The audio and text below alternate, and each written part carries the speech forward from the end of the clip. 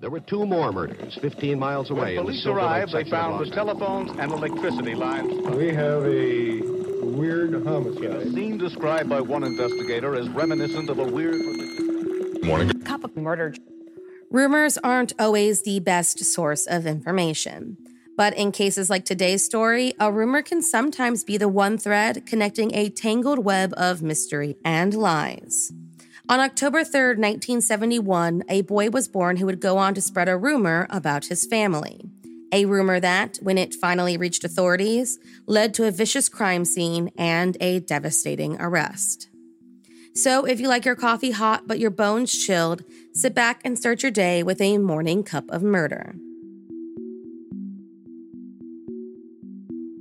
When it comes to high school, rumors can run the gamut from harmless to completely shocking. In February of 1988, a rumor made its way throughout Lourdes Roman Catholic High School and somehow to the school's administration and on to police. What was this rumor? That sophomore David Braum, born October 3rd, 1971, had just killed his entire family. David had shown up at school on the morning of February 18th, 1988, with freshly dyed black hair, shaved sides, and spikes gelled up at the top, telling his friends that he was going to kill his parents that night. A second rumor started the next day when he told another student that he had completed the unspeakable act the previous night.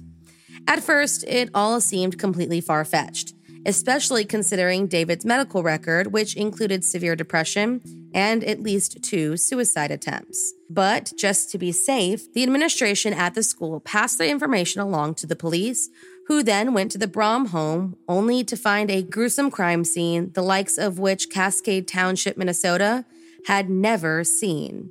Still in their pajamas were the bloodied bodies of 41-year-old Bernard Braum, his 40-year-old wife Paulette, 14-year-old Diane, and 9-year-old Rick, all of which had been slaughtered with an axe earlier that morning.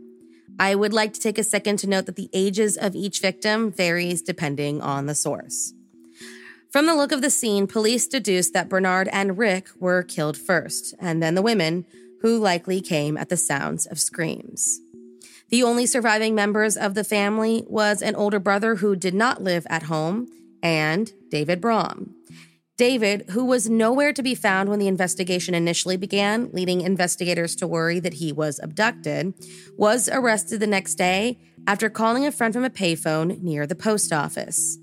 He admitted to killing his family because he was, quote, having trouble with his father over music that he was listening to.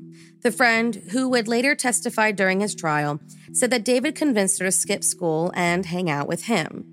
At that point, he told her how, after a fight late the night before, he, quote, hit his dad with an axe and kept hitting him when his dad continued to try and get up. When he was sure his father was dead, he went into his parents' room and attacked his mother and then his brother.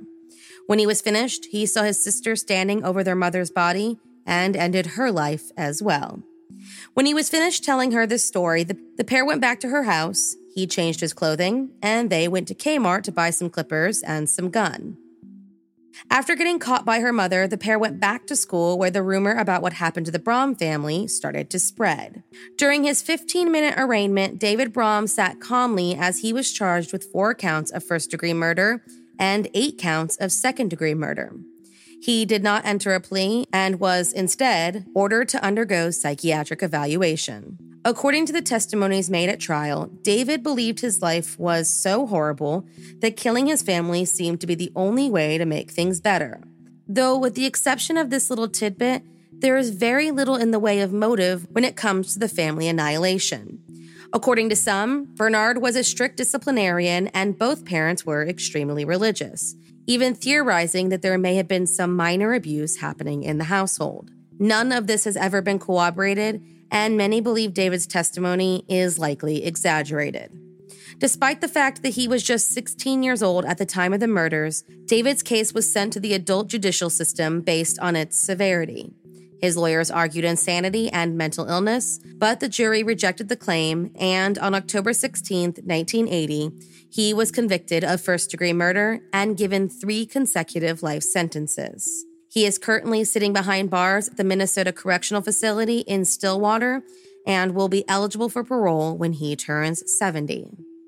When the sentencing was finished, the judge retired to her chambers and cried over the tragedy and David's wasted life behind bars.